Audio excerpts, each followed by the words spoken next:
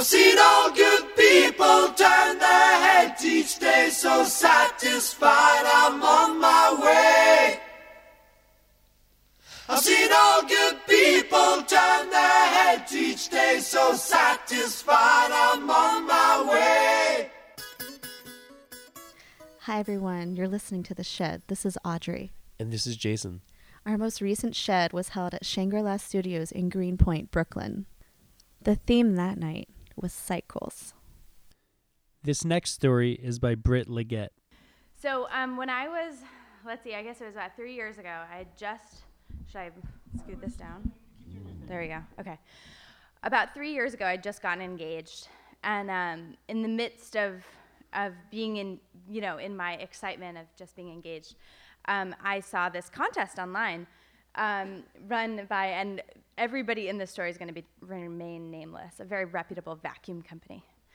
And they were like, hey, we want somebody to go on a boat in Chile and sail around and study plastic pollution. And just so happened that at the time I was an environmental journalist and I make videos. And I was like, that's right up my alley. I'm totally doing this.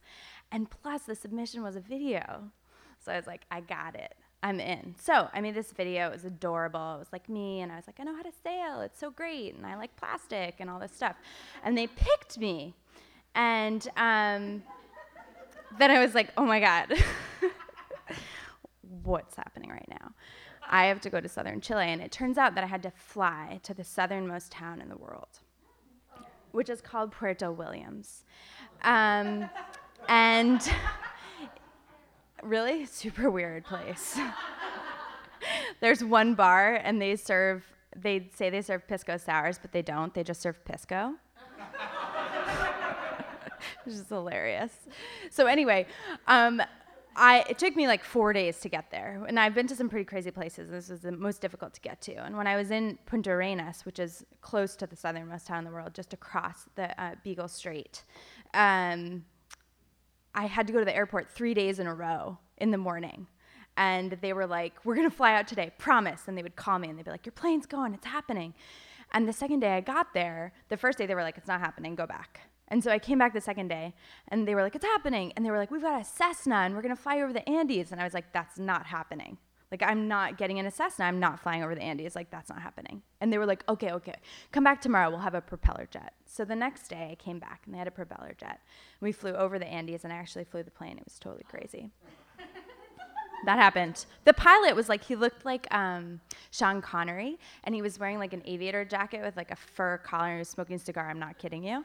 And he was like standing outside the plane, and he was like, hola. I was like, this is a joke, right? It was not a joke. He definitely flew the plane, and he smoked the cigar until the plane took off, and he put it out. It was really great. So anyway, he was like, fly the plane. I was like, okay, fly the plane, whatever. And they turned very quickly. It's weird. So anyway, we land in Puerto Williams, which turns out is one of the most dangerous airports to land in the world. You have to like basically land exactly like this because the runway's about this big. And you are right over the Beagle Strait. And that's how Magellan basically circumnavigated the world, was he went through the Beagle Strait and then he went up the Strait of Magellan, through the mouth of the Strait of Magellan, and up the coast of Chile. And it's one of the craziest weather patterns in the world down there. And so the reason that this story has to do with cycles is because it also has to do with waves. And at the Strait of Magellan, which we didn't really know when we got in the sailboat that we were going to go through, but it was about to happen, there's one weather pattern that goes like this off the southern coast of Chile, and there's one weather pattern that goes like this off the southern coast of Chile, and basically what that does is it just throws waves and wind and crazy ass shit at the coast of Chile, and nobody lives down there. It's like a barren wilderness that kind of looks like another planet. It's really bizarre. So anyway, the first day, so we get down to Puerto Williams, it's great, and the captain's like, okay, we were supposed to leave today, but we are not going to. And then we were like looking up at the sky, and it was like perfectly sunny, and it was a nice wind, and we were sailing, and we were like, why aren't we leaving? It's bad luck to leave on a Saturday night. And we were all like, all right, sounds great. We'll just wait till tomorrow. And like, meanwhile, in like 2 weeks, I have a flight out of a town that's like 2,100 miles up the coast. I'm like, I gotta get going, you know, it's like, so anyway, he's like, we're not leaving tonight, we're leaving in the morning. So the next morning we get up, and sure enough we sail out, and it's totally beautiful, like bright blue skies, totally gorgeous. And for 2 days we're sailing through the Beagle Strait, and it's totally beautiful. And it's calm, and there's glaciers, and it's like mountains, and it's so great. And then we wake up on the 3rd day, and it's like a squall has descended upon us, like you just can't even imagine. And the wind was blowing at 72 knots, which miles per hour is actually much faster. I don't actually know the conversion, but it's really, really, really fast. And so they were like, we've got to stop the boat. And so we pulled into this little harbor, and we sheltered for a couple of days in place. And mind you, I was on a 72-foot sailboat with like 8 other people. It was super weird. I was one of 3 people that got off the boat. And it was at this point that I realized that there were 9 of us on the boat. There was a captain, a skipper, and then 7 other people. And it turned out that none of us really knew what we were getting into when we got on the boat. And it turns out about 5 of the people who didn't know what they were getting into weren't prepared for it at all. And there were 2 of us that were like, we are warriors. We're going through these squalls. We're going to like take it as it comes. And the 2 of us were the only 2 people to get off the boat in this harbor where nobody had ever walked. You could imagine like no other human had ever been in this place. It was hundreds of miles from any civilization, and the ground was like really spongy, and you would like sink into it really deeply. And so we're like in this barren wilderness, and the wind's blowing 72 miles an hour, and we're climbing up mountains, and it was super great.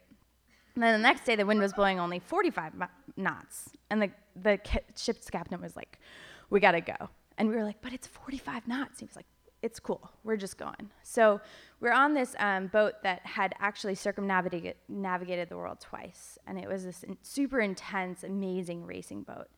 And we were sailing up the Beagle Channel, and there's this point at which the Beagle Channel and the Strait of Magellan smack right into each other. And for most of the time when you're sailing in them, it's very sheltered. And so the wind sort of whips through directly at you. But then when the Beagle Channel and the Strait of Magellan meet each other, it becomes this wide open span. And it's about 2 miles wide. And it's really like a mouth. This great big, like, rocky mouth. And so another thing to mention is that the navigation system is about half a mile off consistently in that part of the world, because nobody sails there anymore because it's crazy. And so we were always like, when you looked at the navigation system, we were like on the rocks, like not in the water. So anyway, so we're sailing up the Beagle Channel to the Strait of Magellan. We're like hanging out on a mountain side, but we're really in the water. And when you're on a sailboat, you work in shifts. And so there were 5 of us in the morning and 5 of us at night, and then you'd switch the next day, and you had these shifts, and you would just never sleep for more than 4 hours. And even when you were supposed to be sleeping, it was like rocking like crazy, so you weren't really sleeping. And so it just so happened that my shift was up when we were meant to cross the Strait of Magellan. And remember the point where I said that 5 of the people that were on this boat were not prepared for it? And so basically they just didn't take their shifts. And the rest of us were meant to take up the slack. And of course we were like, I'd just gotten engaged, and I was like high on adrenaline. I was like, this is happening, like I'm tough. And the ship's captain like took us aside, the 2 of us that were meant to be on top of this 72-foot sailboat. And we're like, the wind is really strong out there. We have to go across. It's gonna be really intense. So just like hold on and look in every direction that you can all the time. And we were like, all right, sounds great, sure. And so we go up on deck, and when you're in a sailboat like that, you actually have like a harness, and you hook yourself into the sailboat because you might fall off, because the sailboat's like this at all times. And so we like, go up on deck, we got life jackets on and our full rain gear, and we hook in, and it looks like a blender, but it's bright blue skies, but the sea is like fucking blender. And I like look out there, and I'm like, I turn around and look at the captain, and he's like,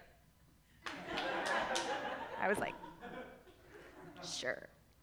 So the 2 of us go up, and the other guy I'm up there with is a school teacher from Minnesota. And he's a great guy.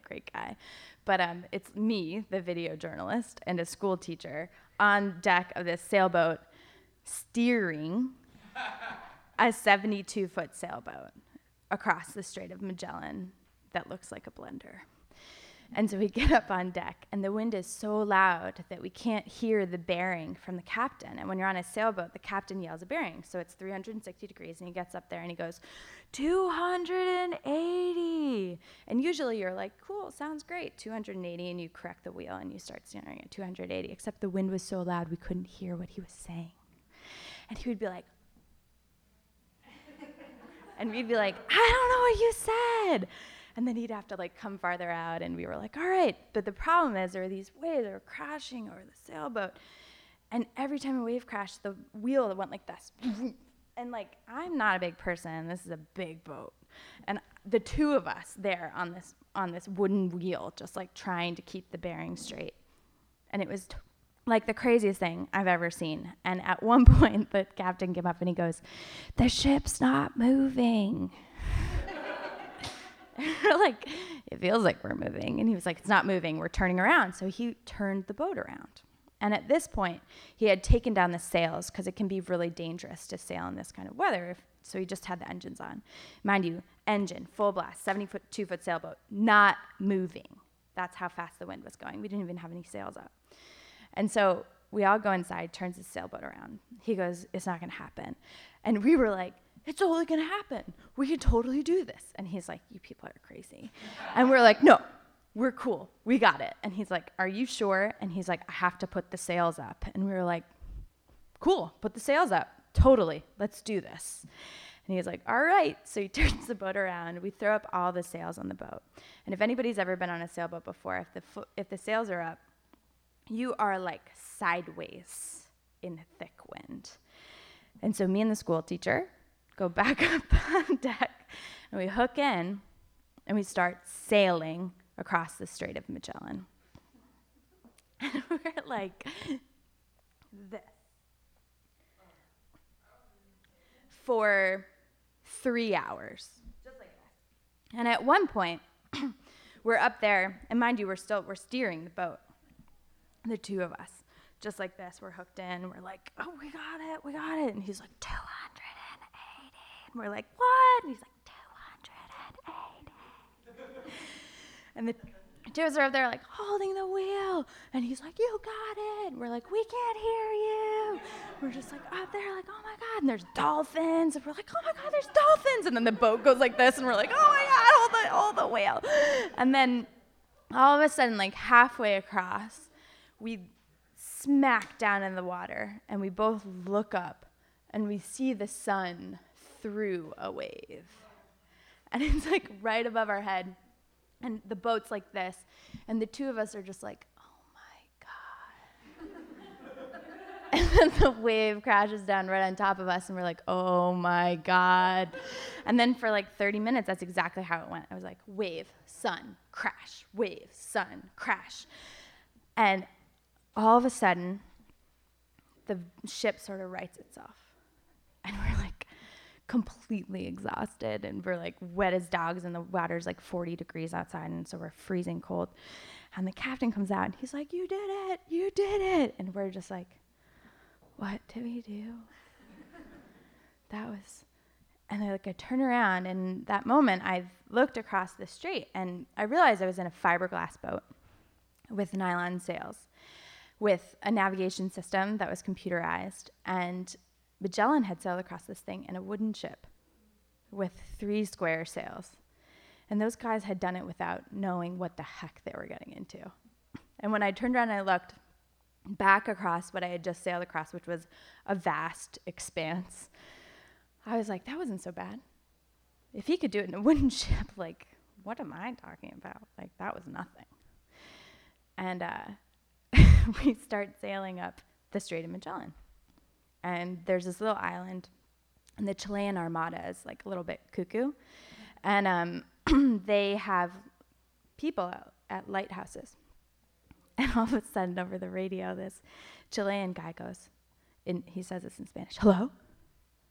Hello? And we hear this guy over the radio, hello? Hello? Is someone out there? Hello? I see you.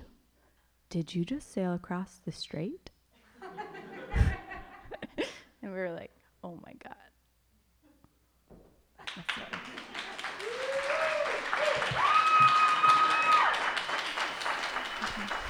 Thanks so much for listening to The Shed. We'll be returning to the original Shed location on May 9th. If you have a story and you want to share it, bring it.